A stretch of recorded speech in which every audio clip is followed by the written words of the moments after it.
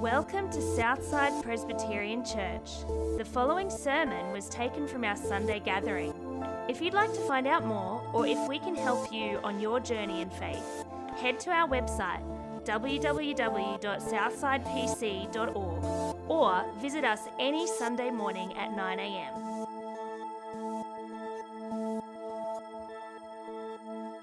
We are going to continue our service together now.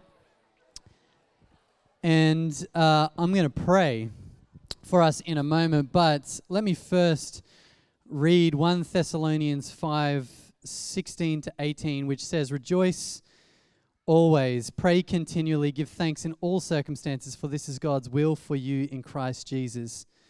It's the end of a quarter in 2022, and so what a great moment to thank God for all that He has done in our lives, all that He is, and all that He's doing in our church over the last 3 months. So let's pray together and thank God for all of this stuff. Dear Heavenly Father, we thank you, Father, for your sovereign grace. We thank you that you rule and reign in power and wisdom. And we thank you for your love in adopting your people into your family. Jesus, we thank you for your loving compassion. We thank you that you are a guest of sinners and a God who came near.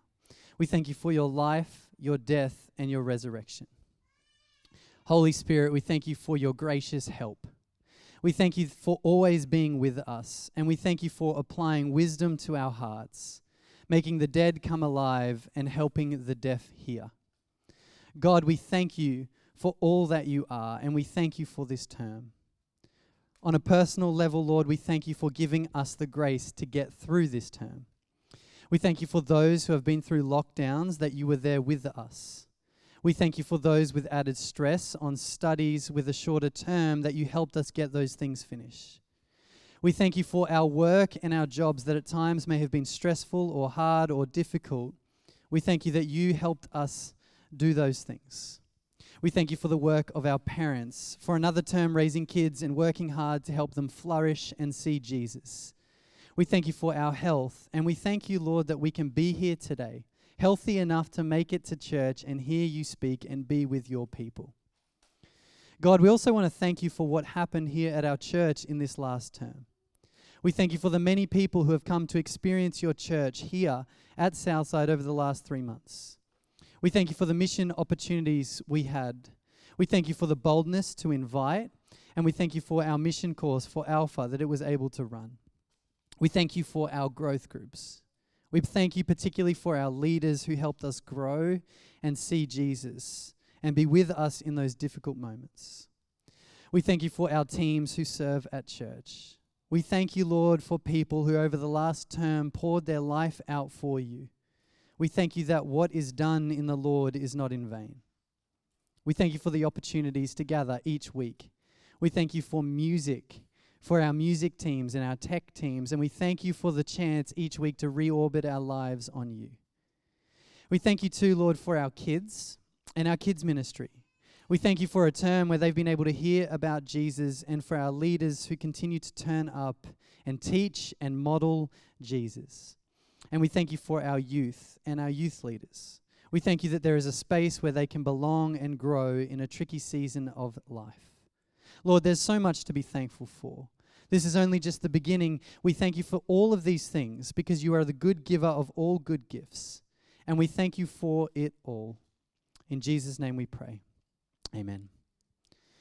We're going to read the Bible now as well, and we're reading from Acts chapter 20, verse 25 to 38. If you've got your Bibles there, feel free to open them, or it will be on the screen as well. And we're going to pick it up from verse 25.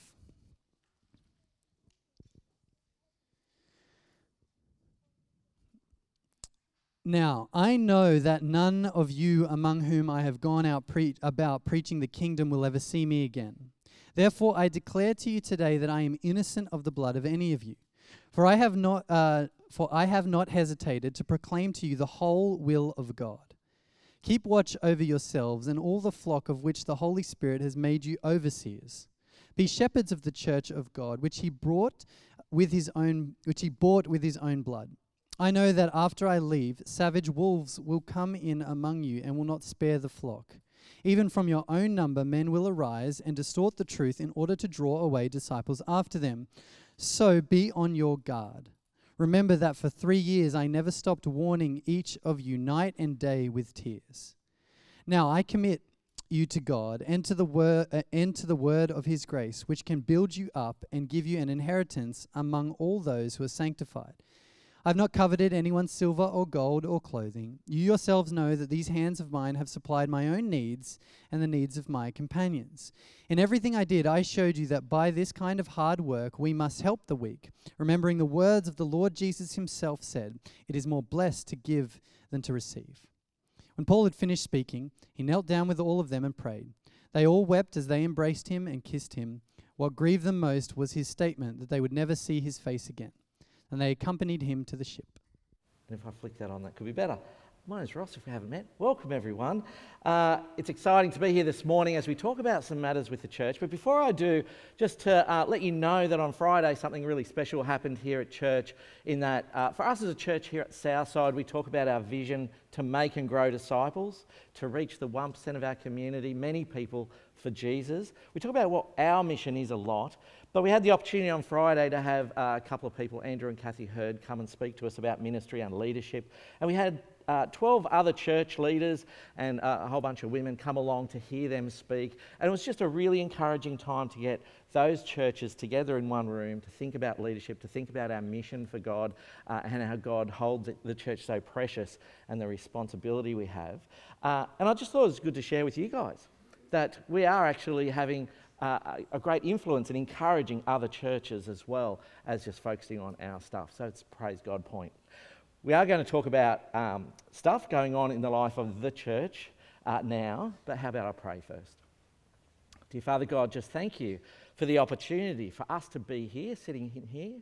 But I thank you for the way you use us as a church in ways we don't often think about, the way we have witness in our community, to our friends and family around us. We thank you for the way we can encourage and build up other churches around us, because, Lord, we long to see more people changed for you.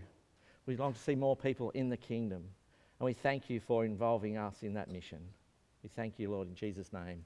Amen. It's interesting that leaders are under the microscope at the moment. If you're a leader, it's like a sport in Australia, isn't it? To criticise, to bag out, to critique our leaders.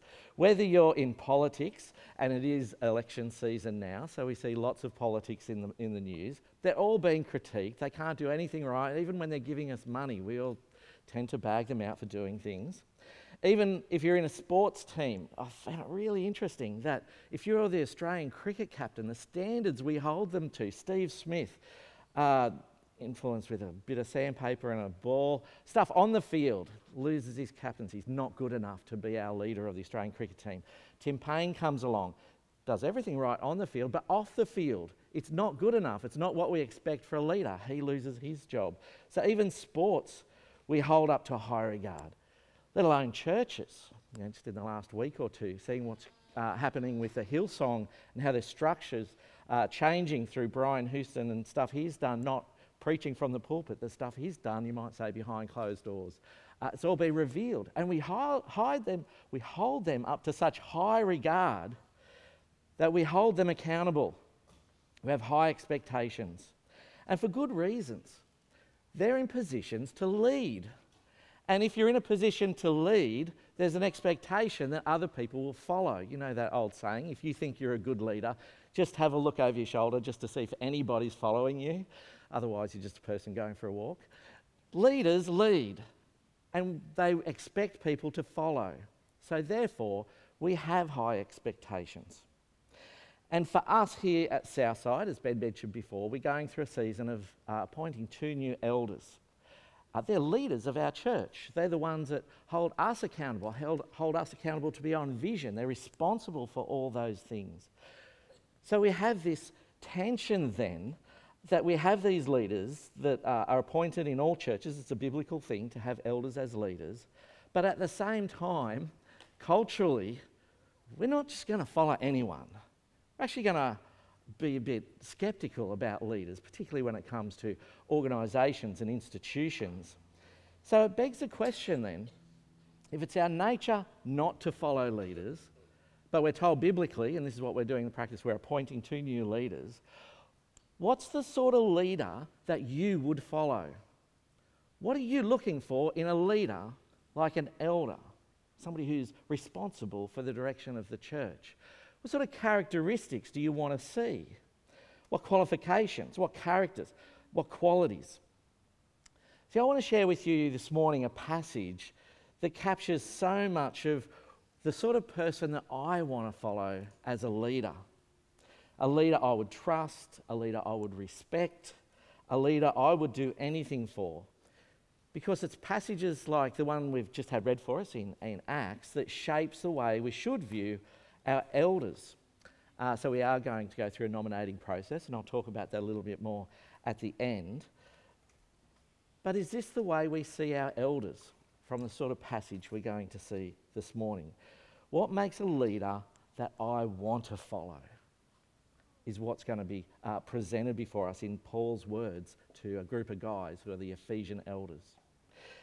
Because these are the words, if you've sort of picked up what's going on in that passage in Acts chapter 20, it's the Apostle Paul. He's gone around, he's been setting up churches everywhere, and in that process of setting up churches, he's been appointing leaders. Sometimes he'll leave that for the job. The first thing you've got to do when you set up a church, appoint leaders to govern your church, to lead your church well. And he's moved on from town to town. But now he's on his road to Jerusalem. So he's gone, Jerusalem's the center of the Jewish religion. Jesus was a Jew. Jesus died just outside of Jerusalem.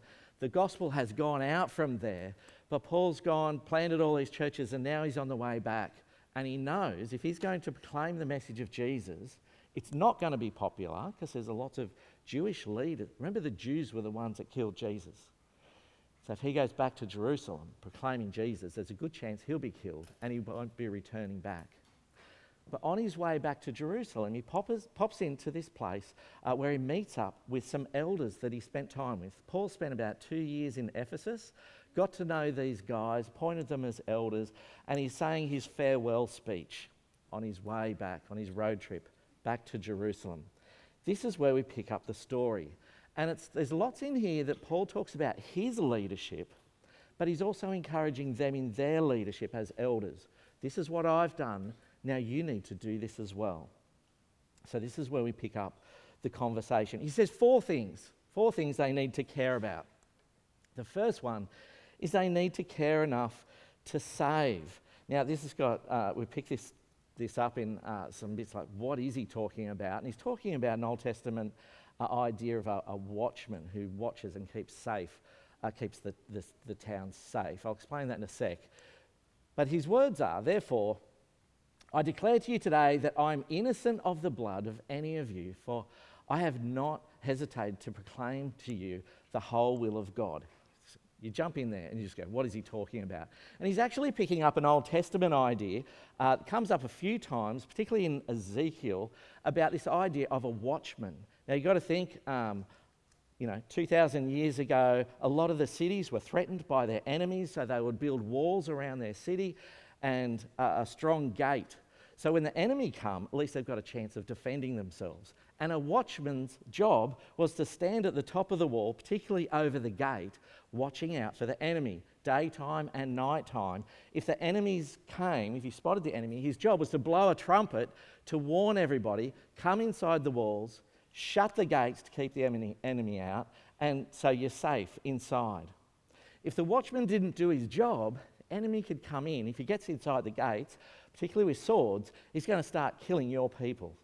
The watchman's job is really important. In fact, many times they talk about if your job as a watchman and you're on duty, and particularly if you're on watch duty overnight, if you fall asleep, actually you won't just lose your job, you could lose your life because your other people's lives depend on you.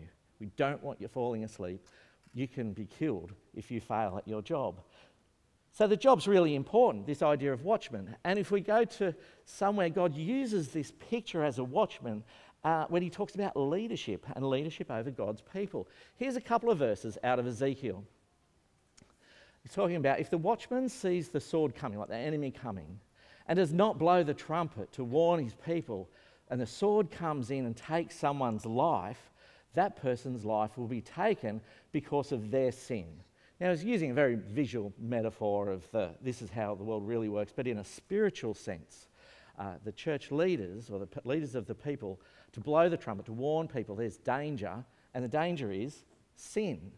The sin is when we rebel against God and reject God. So if you're doing things that don't align with glorifying God, they should be warning you, look out, you're on dangerous territory. You could die because you need Jesus. You need to repent. You need to turn back to God for life. So he's saying, somebody, if they don't hear that message, the trumpet being blown, they could die, as in perish, or we could say go to hell, rather than heaven and find life, because of their sin. That's their choice. It's their fault, you might say. But, God says, I will hold the watchmen accountable for their blood. So the leader of the people is held responsible. If you lose one of your flock, if they don't believe in Jesus, if they don't find life, deal with their sin, trust in Jesus, and find life and go to heaven for eternity, their blood is on your hands, or on your head, sometimes they use the statement. This is the background. A watchman, really important job. A leader of God's people, really important. You're a watchman. And this is what Paul says. I declare to you today that I am innocent of the blood of all of you. What he's saying is, I've been blowing the trumpet. I've been telling you sin's a problem. You need to turn back to God. You need to repent. You need Jesus to find life. That's his blowing the trumpet. I've not hesitated to proclaim to you the whole will of God. So I've been putting it out there. I've been blowing the trumpet loud. I'm convinced that I've given everybody warning. I'm not responsible if you guys don't listen to that. In fact, a little bit earlier in his speech, he says these words. He says, you know that I've not hesitated to preach anything that would be... You know that I've not hesitated to preach anything that would be helpful to you, but have taught to you publicly and from house to house. I've declared both to Jews and Greeks that they must turn to God in repentance and have faith in our Lord Jesus. That's Paul going around, blowing his trumpet, the trumpet of the gospel. Trust in Jesus and you will find life. Paul says, I've gone house to house. I've preached publicly to everybody, Jews, Greeks. Everybody's got the message. This is Paul being the watchman. Now, it's a big message, and it's an important message, and he's got this conviction because he knows people's eternal life, their souls matter. And this is concerning so much. Paul is willing to put himself on the line. This is what he lives for, to see people saved in Jesus. Hell is real. Heaven is real. Repentance in Jesus is real. But it's not always a popular message, isn't it? Is it? It's not always easy to have this kind of conviction. During this week, I was interested. I watched some of the broadcast of Shane Warne's funeral, broadcast to over 1 billion people. And there are a number of times when it was said that Warnie was a good guy and he's in heaven. Can you imagine standing up there and just going, hey, hang on a minute, actually, being a good guy won't get you into heaven. Faith in Jesus is the only way. There's 30,000 people in the stadium watching you. 1 billion people watching on TV. Saying something like that. It's not a popular message. But yet that's what a watchman is called to do. Stand up and go, be careful, look out. Don't miss out on life. Otherwise, sin will drag you into death. Keep blowing that trumpet. Needs conviction. So even for us in our day, for our leaders, they need to have the conviction. Heaven is real. Hell is real.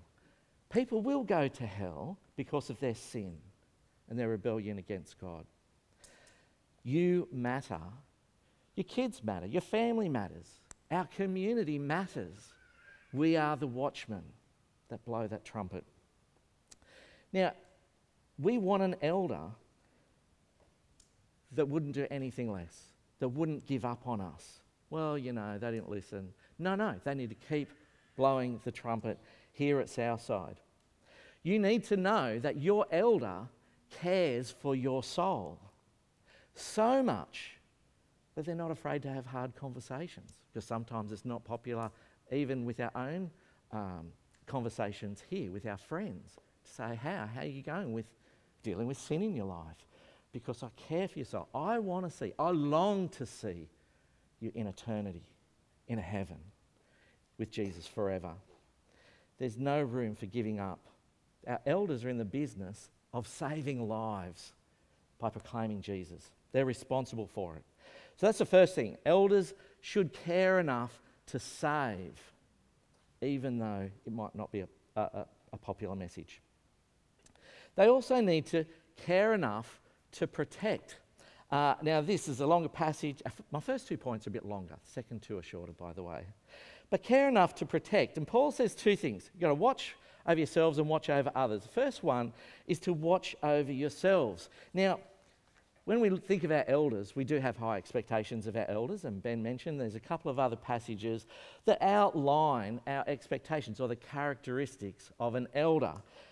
We presented a couple of weeks ago, and there's books kicking around in the foyer and out in the cube there. If you didn't grab one, have a look. But there's a whole list of things. Well, if I do a quick count, there's 15 things that we expect our elders to look like.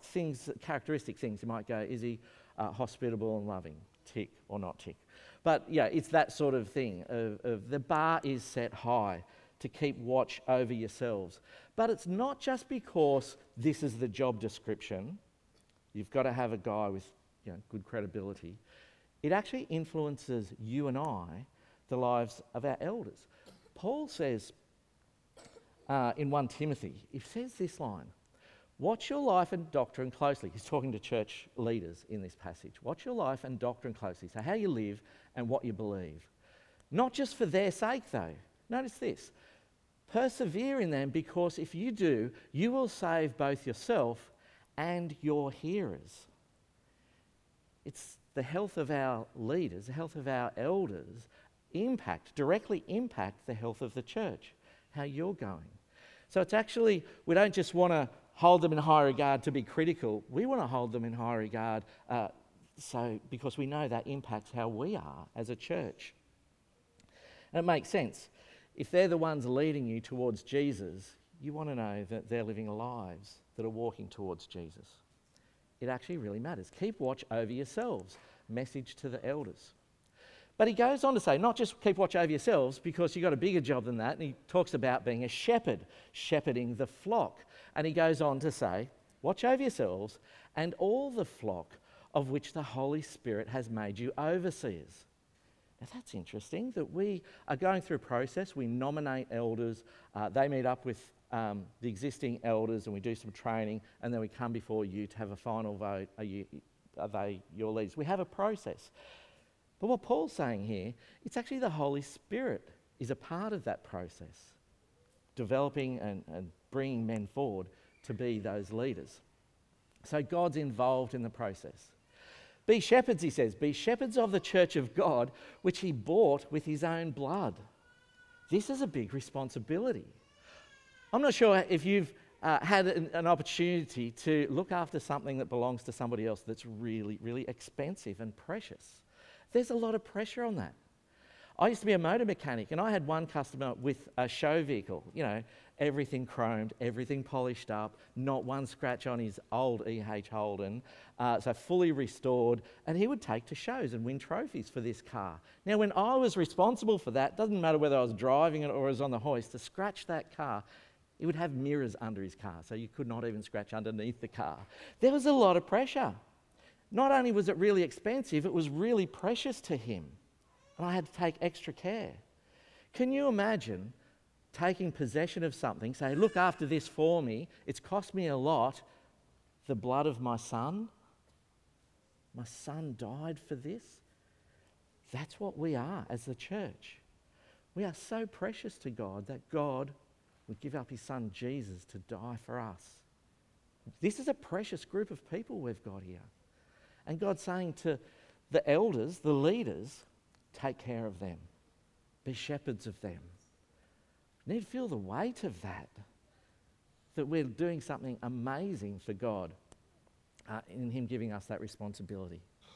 And he says it's not an easy job because there will be threats. Because he goes on to say in verse 29, I know that after I leave, savage wolves, still using the shepherding analogy, savage wolves will come in among you and will not spare the flock. Even from your own number, men will arise and distort the truth in order to draw disciples after them. So be on your guard. Now, it's one thing to say there's threats that are coming in from the outside, people with different doctrines, different beliefs and different lifestyles coming in to threaten what we value and hold on to as the gospel. But Paul says, no, it's much more dangerous than that. Even within, there's potential for division and disunity, gossip and slander. The New Testament talks a lot about the way the church conducts themselves, and it's not always good. The church does a good job in turning in on itself. So it's the job of the shepherds to actually deal with that, sort it out. He says, remember that for 3 years, Paul said, I never stopped warning each of you night and day with tears. It's like Paul's established this church, he's established leaders, and with tears he's saying, make sure this doesn't blow up. Make sure this is not torn apart. Uses the analogy wolves coming in, tearing the sheep apart. He says, now I commit to you God and the word of his grace, which can build you up and give you an inheritance for all those who are sanctified. It's kind of like saying, you're the shepherds, keep leading the sheep into the green pastures, into God, a relationship with God, through his word, through that message of grace. It's not because you've earned it, because you're special, it's because of God's love for you that you are there. That's the role. Protect them and guide them back to God, back to him. So what does that look like on the ground for shepherds leading us here? You do want an elder, a shepherd, to care enough to protect you. It's interesting, even in the Old Testament, you got little King David, before he was made king. He was a shepherd. He used to talk about how he'd killed a bear and a lion to protect his sheep. It's like he's not worried about himself. He was worried about protecting the sheep, that he would put his life on the line like that. So what does that look like? And I think it's a similar question to what do our elders really do? We don't see them doing much, but what do they really do? It's a good question. And this kind of, the broad answer is, well, they protect the sheep. They protect the sheep. See, elders have to deal with some major issues. And I don't know, personally, I wouldn't necessarily say, oh, that person is a wolf. It's usually much more complicated than that. But it is, they have to deal with these things. Now, a lot of these things are done for your protection, that we don't just raise from the front of the church. But there's, just to give you a snippet into that, a number of years ago, there's enough water under the bridge, I think I can mention it, that there was a couple, a husband and wife, come to church, said they were Christians, hooked them into a growth group quickly. They were involved in 2 different growth groups. They were serving in a team, in some ministry roles as well. They were part of the life of our church. But then after some time, after they got connected, settled in the growth groups particularly, we started to hear back, actually, when we read the Old Testament, this is our Southsiders asking me, we actually believe this really happened, right? I'm like, yeah, what are you talking about? Oh, just there's discussion in our growth groups that they think they're just a whole bunch of stories, metaphors to teach us about. Like, where are you getting that from? Oh, well, actually, this person just really has this conviction. It's just turned our growth group upside down. So we had to talk to them about this. Like, yeah, no, that's not real. Well, actually, I think there's good evidence to say it is. So the first thing we did was to try and convince them that the Bible is actually real. Jesus did really rise from the dead. It's just not a metaphor. And that you need to follow him, trust in him. And they wouldn't. They're like, oh, no. They still call themselves Christians, but they wouldn't trust in Jesus. So we're going, actually, your place is not in growth group, because that's where people grow in maturity. Christians grow in their growth group. Growth groups, we do life together. People drop their guards. They trust each other. They're sharing their lives with each other. Somebody comes along and they're not even a Christian, but actually trying to pull you away from Christianity and your understanding of the Bible. that's a danger. You might even say a wolf. So we had to go and unpack that, then meet up with the growth groups and say, actually, we've asked these people to stop coming because they're leading you astray. Serving on a team, actually, this is what Southsiders do because we love Jesus, we love others. But if you're not trusting Jesus that way, you shouldn't be serving there. We had to do a lot of repair work. That took a toll, took relational toll to deal with that. The lesson learnt from us is, as the leadership, as the elders, is actually we need to do better at protecting our people. So that's why now, when you come along and go, why is it so hard to get into a growth group? Because we're protecting our growth groups. People in those growth groups share lives together. We're just not going to let anybody just drop into a growth group. We actually want to make sure you're on the same page. So we're trying to make it better to protect the flock, to keep away the wolves. But there's something else going on there that I think if I'm allowed to push the analogy a bit of the shepherd thing. I grew up on a farm, not with sheep, with cattle. But I know for cattle, they spook easy. I'm assuming if a sheep sees a wolf, they're going to run, they're going to spook. But I know for cattle, if they see a snake or a stray dog, they panic. They run in all different directions, and it's very hard to get them back together again. I actually think that's a lot like us. That you might say we spook easy, or we panic easy, or we jump to conclusions easy, we cause divisions easy, we run in different directions easy when we see something that's not right. So our elders jump in there. It's much easier to deal with the snake or the dog without the cattle knowing, because we can get rid of the problem. The cows are just feeding on the grass and peace and unity and harmony. So a lot of stuff the elders do is actually seeking out those things to protect the people. We deal with stuff, but it's actually, what do they do? Well, actually, if you don't know about what they do, it actually kind of means they're doing a good job of protecting you. We don't want it to be a distraction from the gospel, so they deal with a lot of stuff behind closed doors. That kind of, I don't know, it's very hard. It'd be very easy for our elders to come up and go, we've been really busy, look how important we are, because we've dealt with this matter, this matter, this matter. But actually it shoots down everything they're trying to do, because they've actually raised a whole lot of chaos in your lives. So they bear the burden of that, even if they don't come out looking good in it. They don't get the credit, they don't get the thanks, they don't do that, but they do care for you. And I can assure you our elders treat this church as the most precious possession through the blood of Jesus, that they will protect you again and again.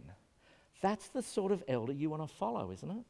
They've got my best interest at heart, that they're going to save me, they're going to protect me again and again. The third thing is that they care enough to give. And Paul throws this line in there when he's giving instructions to the elders.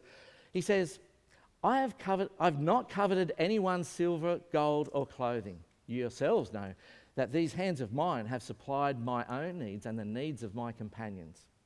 In everything I did, I showed you that this kind of hard work, we must help the weak, remembering the words of the Lord Jesus himself said, it is more blessed to give than receive. So Paul's saying, what did I gain from this? Did I do it for a profit? Am I saving up for my retirement fund by sponging off you guys? Paul hasn't got a retirement fund. He's actually going to Jerusalem to probably die. He's giving again. Was he chasing, through his leadership, was he chasing power and influence? Was he feeding his own pride? But actually Paul would go in, do this hard work of setting up the church and then just move on. He wouldn't enjoy the position of leadership. He didn't do that either. He says, I gave my time, I gave my talents, I brought in my treasures, I took nothing. But yet he said, I was blessed, as Jesus said. Better to give than receive. He says, I was blessed through what I did in pouring out myself for you guys. I love this in this context of this conversation because it actually is very warming and endearing, and it actually disarms any skepticism we have towards our leaders.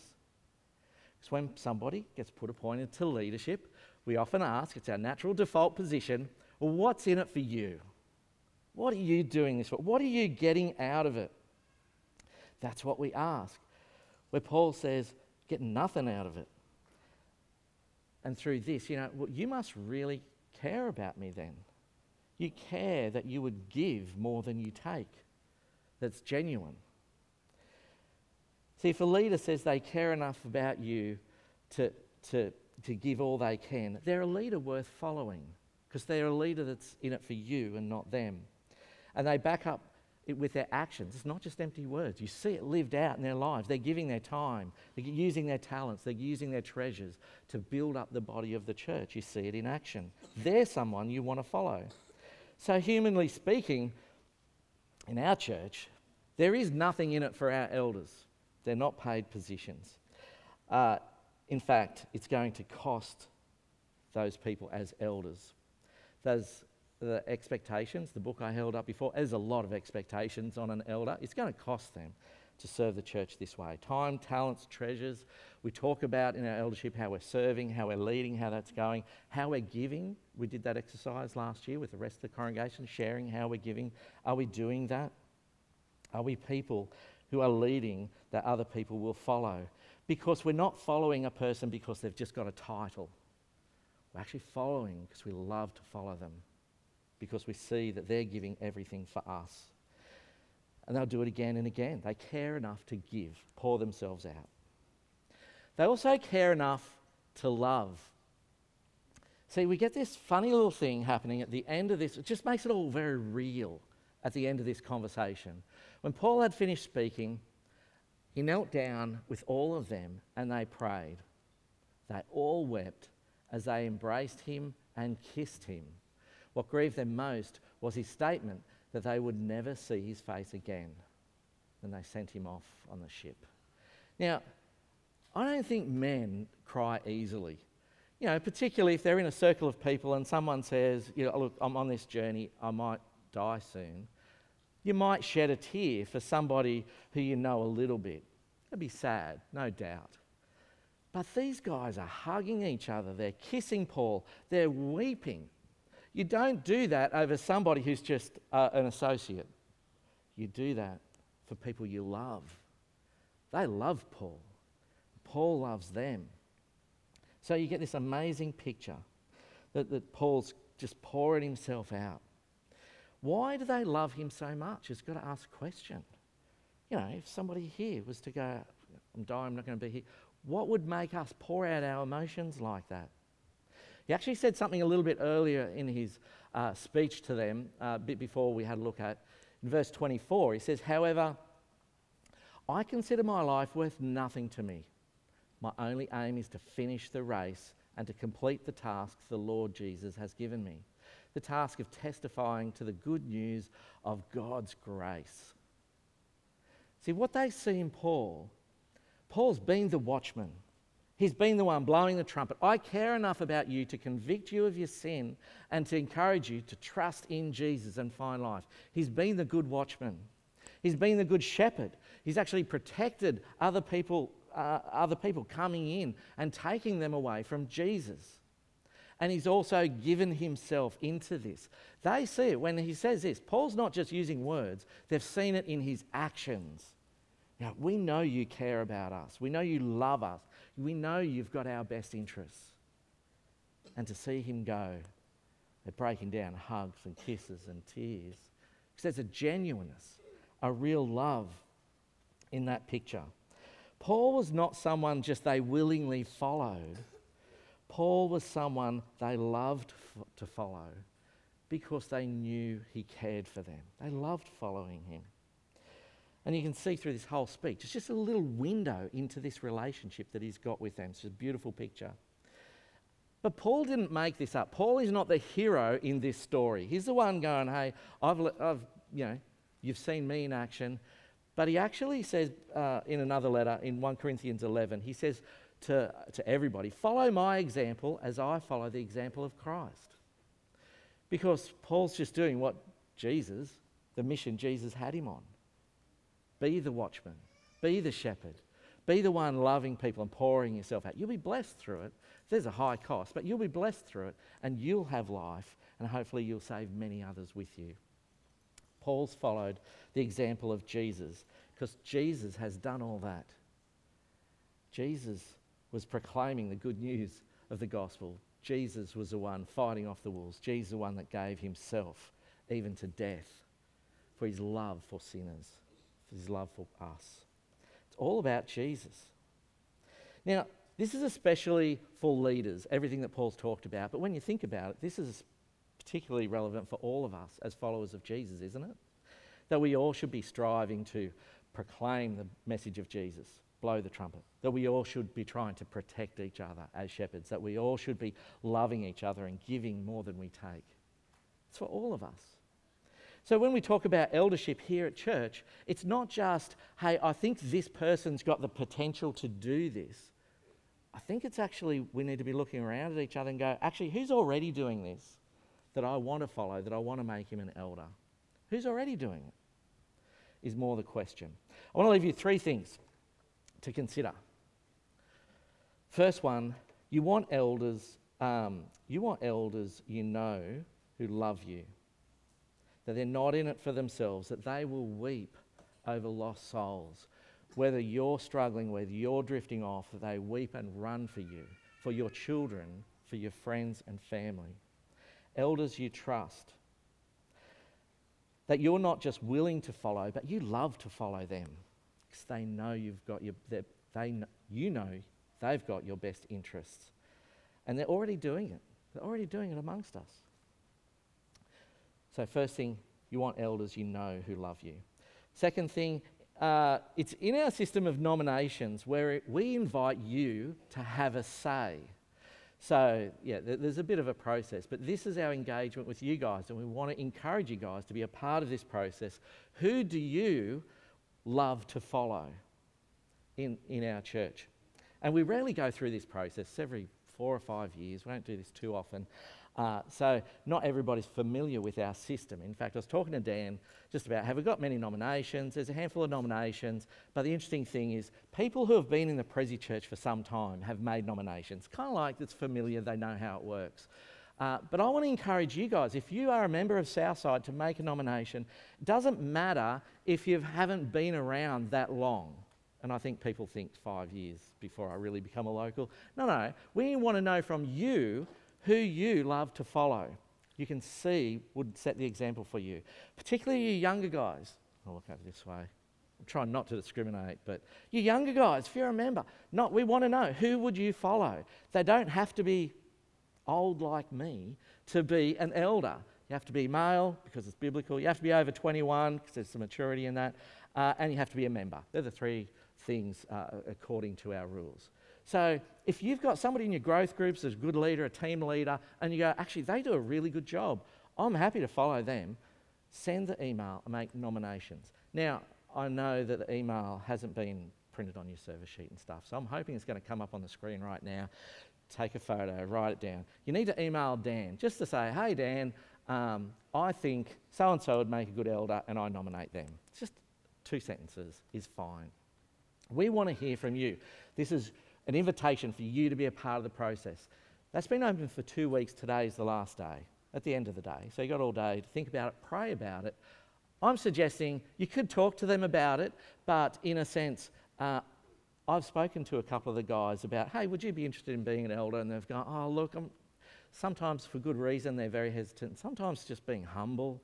So I'm suggesting if we know that you support them, we can go back to them and go, hey, there's a number of people that says, we think you'd make a good elder, can you reconsider? So I'm just saying, give us your nominations. Don't even talk to them. They'll be right. We'll sort that out. They'll love it. They're only signing up to a 6-page book. It's nothing, really. You need to know, you want elders who love you. You need to have your say, and this is the moment. There's the email. The third thing, I think we need to just pause for a moment and praise God for our elders who are here and have been serving us. This church has been on a journey where, in my time, in less than 20 years, from 10 people to now, like 270 people with kids, gone from a little old house into this amazing building. We've seen many souls saved, gone from death to life. They've heard the watchtower, the trumpet blowing. They've heard the message of Jesus. We've had lives changed. marriages and kids being born. Like, there's a lot of things that have happened over time under the supervision of our elders. And the thing that delights me most is the way Southside has got a culture of unity, and unity around a vision. Our love for the lost, wanting to reach the 1%, confidence in Jesus that he does actually change lives. But also know that our elders, being in many meetings, they hurt when people hurt. You know, we want to know how the congregation's going. Don't be afraid to talk to your elders about, hey, I'm really worried about this or struggling with this. They hurt when people hurt. They hurt when there's disunity. They hurt when people drift away in their faith. They do take their responsibility really, really seriously. They also have amazing wives that support them, because eldership does take time. And their wives are very gracious in allowing them to serve the church in that way, many nights out. And we want to continue this journey with you, with new people coming to faith. We want to protect the flock that's so precious to Jesus, and we want to see more people coming. So we need strong leaders, and we praise God for the journey we've been on so far as a church together. I'm going to pray now, but I do encourage you, there's that action point to consider who would you follow? Who would you love to follow? To pray about that, shoot down an email, and that'll keep the process going. Let me pray.